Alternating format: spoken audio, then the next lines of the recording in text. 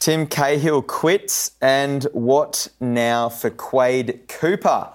It's Wednesday, the 6th of December on The Splash.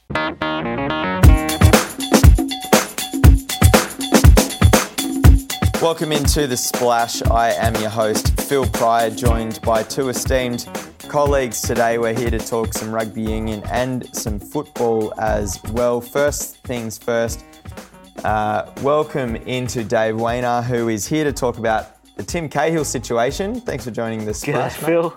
And I've also got Christy Doran. After we talk about some Cahill action, I want to know what's happening with Quade Cooper. You reckon you can fill me in, mate? Sure, certainly can. Afternoon to you, Phil. And please feel free to jump in on the discussion as we work through all the burning questions surrounding Tim Cahill. Dave, he has announced that he's finished his time effective immediately with Melb City. What has happened and transpired today? I don't think it was too much of a surprise to anyone that's been following it closely since the Socceroos game, where, of course, he said it on the sideline immediately after the game that he needed to look at his club future. And since that time, he hasn't started a game. He's only started one game all season for Melb City. He's only played 94 minutes. In the 15 months since he started, he's scored 13 goals from 22 games and 18 starts. To be fair, it's not a bad return at all, but you look at a new regime under Warren Joyce at the moment. You look at the strikers that he's been playing with Ross McCormack, who's come in from Aston Villa, Marcin Bajinski, who's played a little bit in recent times, Bruno Fornaloroli will be coming back from injury at some point this season. Cahill's 38 years old. Today's his birthday, actually, so happy birthday to Tim. He's obviously celebrated with his own present here with his mutually agreed departure. But this all comes down to one very simple state of play. You can talk about, his statements after the game. You can talk about what's going on at Melb City. Ultimately, what this is coming down to is at 38 years of age, Tim Cahill wants to be playing regularly between now and Russia because he wants to be match fit. He wants to be match fit. He wants to make himself undroppable. And you've got to remember, in the history of the World Cup, only 3 players, Pele being one of them, has scored at 4 different tournaments. Cahill, whether it's a tap-in or another volley bomb like against the Netherlands, is in a position, an extremely privileged position, to possibly join that elusive club. So he needs to put himself in the box. He cannot be sitting on the bench. He cannot be waiting until 77 minutes or whatever it was at Newcastle, waiting to come on for a game with a Newcastle Jets fan heckling Warren Joyce, telling him to put Cahill on. It's a good video worth checking out at the Fox website. He can't, good plug, he can't be doing that. He's smart enough. He knows that. He's managed his career superbly until this point. That's how he's still playing at 38 years of age. And I actually thought Archie Thompson gave a fascinating insight on Fox Sports News this afternoon, where he reminded us all actually of how much can change between qualifying and a World Cup. Archie was actually one of the key players on the day we sealed our spot in Brazil against Iraq at ANZ Stadium. Was that when Josh Kennedy It was, and Archie actually came on and changed the game, to be honest with you. He gave it some pace. He did. And Archie it was nowhere to be seen from the World Cup because Ange came in, took over from Olgi Osiek, and new regime brings new ideas. Now, Tim Cahill is of this kind of realm where, even though he wasn't playing for the Socceroos, for the match for Melb City, and the A-League season hadn't really started, he was still always guaranteed to be in the Socceroos squad under Postecoglou. But a new coach brings different ideas. So as Archie sort of reminded us all, Cahill cannot rest on his laurels, which he is not, and in due course we'll find out what his next move is. Look, we can only speculate. He can only start playing again now when the next transfer windows open across the globe. The A-League doesn't start till early January.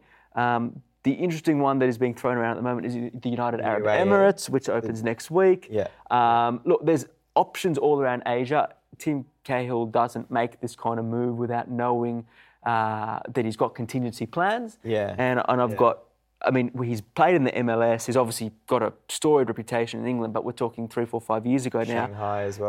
Shanghai as well. I don't think he'll go back to Shanghai, but you would suspect that Asian football will be his pathway to Russia, and let's hope it involves plenty of minutes and plenty of goals. What's your instinct telling you, and where would be a nice fit where he knows that he can play high quality football but also get a high number of minutes? Look, the high quality thing is I mean, that's a matter for debate. Like Mark Milligan played a number of seasons in the Middle East and was able to maintain his standards for the Socceroos. There are other players that Postecoglou had in his time looked at, like Matthew Spranovic, who was playing second division in China, and said that's not high enough. Yeah. I think Cahill, being the professional he is, he continued to succeed when he was at Shanghai. So I don't think the club or the level is the issue. I think going somewhere where he will be a valued commodity and play regularly is the main goal for him there. Look, and it wouldn't surprise me if it is the Middle East, but we're speculating. I think that would be a safe move. I think any other leagues, if you look at the way they line up in terms of timings, they either finish too early or, frankly, they don't start till a bit later on the piece. Tim, if he's leaving City now, isn't going to want to spend the next 2-3 months idle. So that's he hasn't played a lot of football with that ankle injury recently, of course. But as you touched on before, what also hinges on Cahill's selection for the World Cup in Russia next year is, of course, who's going to be coaching the Socceroos. What can you tell us about this situation and the process of determining who the replacement for Ange Postecoglou will be? It's such a interesting time in Australian football where we watched the World Cup draw on Friday night and Saturday morning and we were so excited. Yeah. But at the same time, so we don't have a national team coach. Our talisman is now without a club by his own choice, and we don't even know who's running the game in Australia. And all those are all connected. FIFA issue. Yeah, all those are all connected into working out what happens next with the next step. Cahill's one, I think, is in his own hands, so I think that's fine. From what I understand, and there'll be some stories on it on foxsports.com.au, you probably not when you listen to it on your commute today, but possibly on Thursday or Friday as well, is the FFA have been inundated. There's been a lot of speculation about names being put forward, from your Sven-Goran Erikssons to Klinsmann. Jurgen Klinsmann, and there's probably been a dozen high-profile names and whose then Graham agents. Arnold and Ocon here. Yeah, so from the foreign element, you've got managers, I should say agents and intermediaries, putting their candidates' names forward through various journalists. Yeah. The local candidates are obvious. It's Graham Arnold, Kevin Muscat, Tony Popovic, Ante Milicic probably, and you're probably looking at the line there.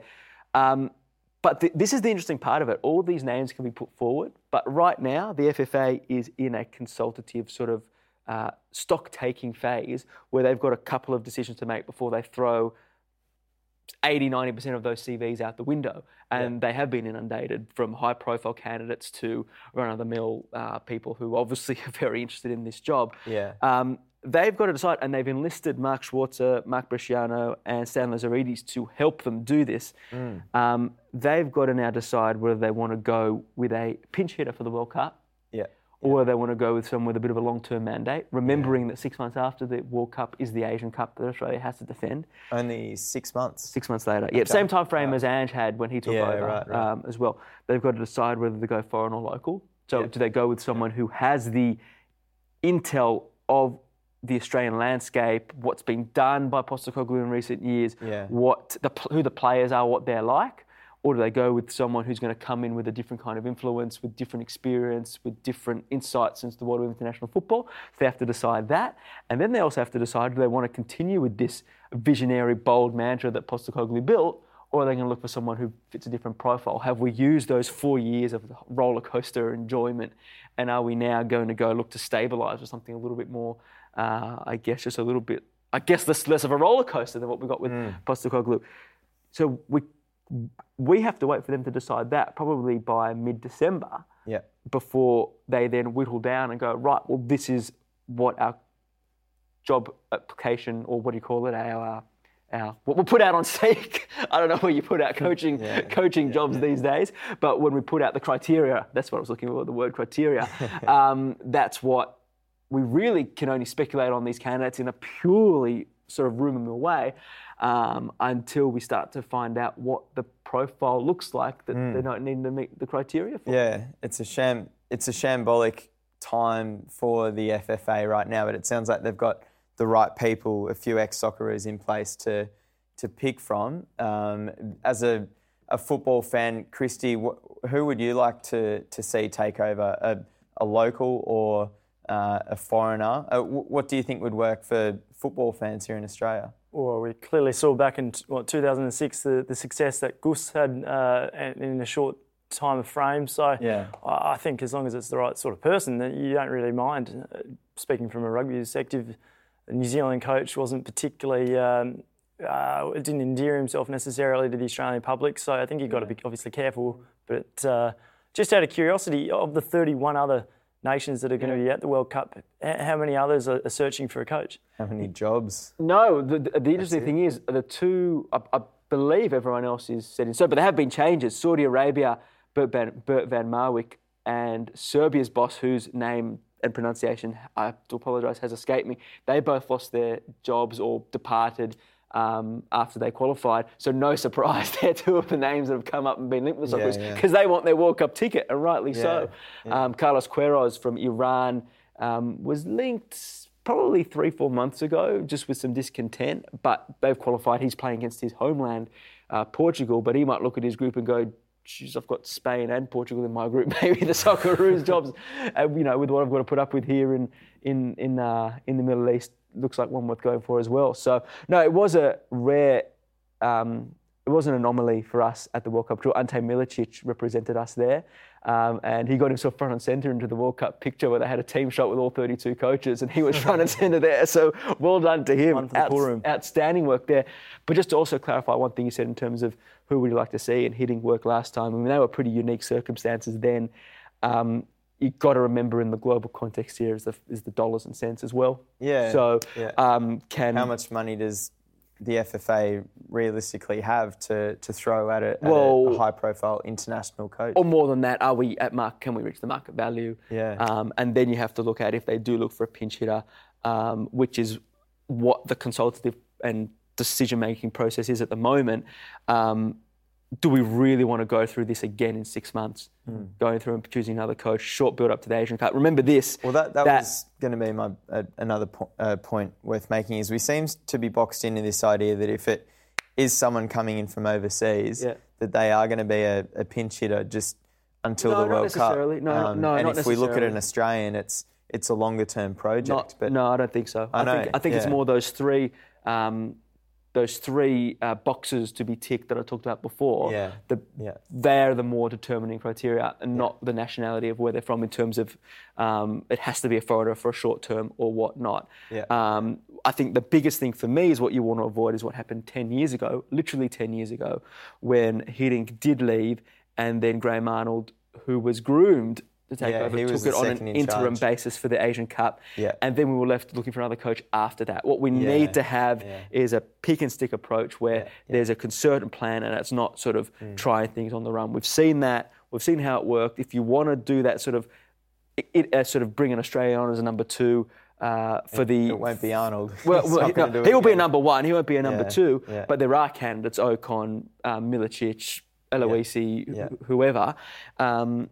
Muscat probably as well, maybe even Tony Popovic. But it can't be what happened to Arnold 10 years ago where he was thrown in the deep end and then we went back to square one. We need to build on what's happened over the last 4 years and fingers crossed, amidst all this flux in Australian football, that's one decision that they do get right. Okay, Dave, feel free to hang on the pod as we move to rugby. I know you both said, boys, if we all want to talk about cricket, we can, but of course, we're recording at the start of the fifth and final day of what could be a blockbuster at the Adelaide Oval. Spoiler alert, we're going to be talking cricket on tomorrow's podcast. But Christy Doran, we found out, I think it was on Monday, that Brad Thorne, the new Queensland Reds coach, does not have Quade Cooper in his plans moving forward, despite 2 more years on the star fly half's contract. And now he's looking for another club to play at. What's the latest in this situation? Well, it's quite extraordinary because it's only a couple of days before we found out that Quade Cooper is no longer part of Brad Thorne's plans. He was announced, in fact, in the Queensland Reds squad when they have the Reds each year. They have a function and they like to think about how well they're going to be going the following season and Quade Cooper was certainly in that squad, as was another man, Nick Frisby, his scrum half for most of the year in 2017.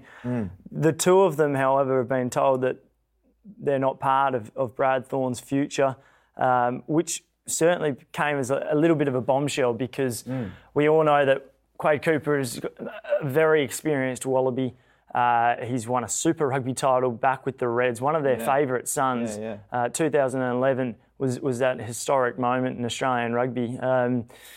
But unfortunately, we haven't seen the best of Quade ever since 2011 when he went down with a knee injury in the third place playoff of the World Cup. After a scintillating 20 minutes, went down with that knee injury. And we haven't seen Quade Cooper near his best since then. He's lost his pace, unfortunately, his spark. And quite frankly, there's been way too many incidences on the field and really off the field since that point in time. Is that part of Brad Thorne's decision, do you think? Is it just time to move on because of what he's not just offering on the field, but a cultural shift offered as well? Yeah, certainly. So Brad Thorne's a World Cup winner. He's won titles with the Canterbury Crusaders. He's won titles with the Brisbane Broncos and All Blacks. State of Origins. Yeah. He's a dual international and one of the finest we've ever seen. He's played about 1,000 and however many, first-class games of rugby league / union. Indeed, he's won everything where he's gone. And one thing that has certainly been front and centre of Brad Thorne has been discipline with his body, basically his preparation of defence. He hardly missed a match when he played, and he always put the team first. And those questions have been, you've not quite been sure whether or not Quade Cooper, over the last 5 years particularly, has put the team first. It was only a few years ago, 2013, when Dingo Robbie Deans was in charge of the Wallabies, where Quade said that the Australian culture, the Wallabies culture, was toxic. And it really was, wherever Quade went, it was the Quade show. And unfortunately, if you're not putting runs on the board and you're coming up with statements like this, you're getting yellow carded every third game for high tackles, then your stocks quickly start to go. And over the last 6 months, we've seen Michael Checker, the Wallabies coach, drop Quade Cooper, not pick him for the Rugby Championship, not pick him for the Spring Tour. And that came on the back of a pretty disappointing return to Super Rugby after he had spent close to 12 months playing in France with Toulon in the French top 14. Quade is 29 now, but he's about to become the highest paid club rugby player from what we understand. 2 years left on his contract. So the Reds will be hoping that someone else can pick up this contract and presumably offshore. But at the same time, even Matt Rogers was a name that hit the headlines this morning, suggesting that maybe he should try his hand in the NRL, which has been speculated a few times previously. Yeah, well, it has, because he's always had an extremely good skill set of passing out of hand, both left and right. And previously, when his youngest days, he was very quick and had an amazing step. But unfortunately, whilst he still can pass a ball and cut out 3 or 4 defenders, or do a cross-field kick and find his winger pretty easily, he just doesn't have that same spark. So whether or not an NRL team would take a chance on someone who hasn't played rugby league at 29 seems rather far-fetched in my opinion. But where his future rests is a little bit unsure at the moment, because I think it certainly came as a bit of a shock that he wasn't part of Brad Thorne's plans, albeit only Greg Martin told me a month ago that if Quade Cooper did go to Queensland Rugby officials, that Queensland Rugby would likely probably let him go, knowing that he isn't playing anywhere near to the standard of what they hoped. So Quade, I think, is maybe playing a little bit of chicken now. He's said that he's going to stick around in Queensland Rugby, playing potentially for Souths in the local club rugby scenes. He could potentially earn $800,000 a year by just doing that, which is just a huge amount of money. Queensland Rugby don't have the money to say, Quade, thank you very much, take your money and go. They simply don't. So they can't pay him out. It's a bit of cat and mouse at the moment, because surely a Toulon or somewhere in Japan would love to have Quade Cooper in their roster. Certainly, but Queensland can't pay him out. So the longer that he stays there, the more they think, well, geez, we better start to get something out of Quade, otherwise we're just throwing money away, and that's simply what they'll be doing. He's by far Australia's second best fly half currently, undoubtedly. Bernard Foley, you'd have to say the current Wallabies 10 is, but after that, there's few other 10s going around. So he certainly would be hot property for a number of places, but it's just whether or not he wants to go or how much he wants to be playing at the top level. Any chance it's mind games? You know, this is like the extreme version of the coach getting the subs to warm up in front of the player that's playing badly just to give him a bit of a rocket. Is there any chance this could be a masterstroke by Brad Thorne to turn Quade Cooper's career around just before the age of 30? You'd like to think so. I don't know if Brad Thorne, though, in his first year of being a Super Rugby coach, would be willing to take such a chance. This is a huge He wouldn't call. want his authority undermined straight up either. Not at all, not at all. It's a huge call. He's going to live by the sword and die by his sword, is Brad Thorne, because he's basically punted, as I've just said, the second best fly half in the land on your first year. His side is going to be one that is going to be defensively probably one of the strongest and one of the fittest. And as we all know, Quade Cooper has a pretty checkered history with defence, doesn't like to do it, and often goes really high and gives away way too many penalties. So, sorry, Quade, it's the Brad Thorne show, it's not the Quade Cooper show. And sorry, Reds fans, but it might not be the most entertaining, enterprising brand of rugby up in Queensland next year. Well, quite possibly. I think they've certainly got some very good youngsters coming through the ranks, but the two options that they'll have is Duncan Powell, who played predominantly at inside centre at 12 this year, as well as Hamish Stewart, who's a young 10 who played with Queensland Country. Look, those two guys are good young players, but they're certainly not anywhere near Quade Cooper's potential and spark. I think what we might see is a little bit of the Western Force coming out of Queensland Reds in the coming year, where they certainly compete for a long time, but where do they score their points? And that's the big question. Where's their class coming from? Yeah. Okay, boys, we better wrap it up. Big show on the Splash today. Apologies to our subscribers yesterday. Technical difficulties intervening. Dave, thank you for joining the Splash, and we look forward to hearing how this Socceroos coaching search continues. Pleasure as always. Hopefully we have some development soon. Yeah, and same to you, Christy Doran. Be sure to click back to the Fox Sports website, Fox Sports Australia website, for all the updates on Cahill and Quade. But until next time on The Splash, that's a wrap.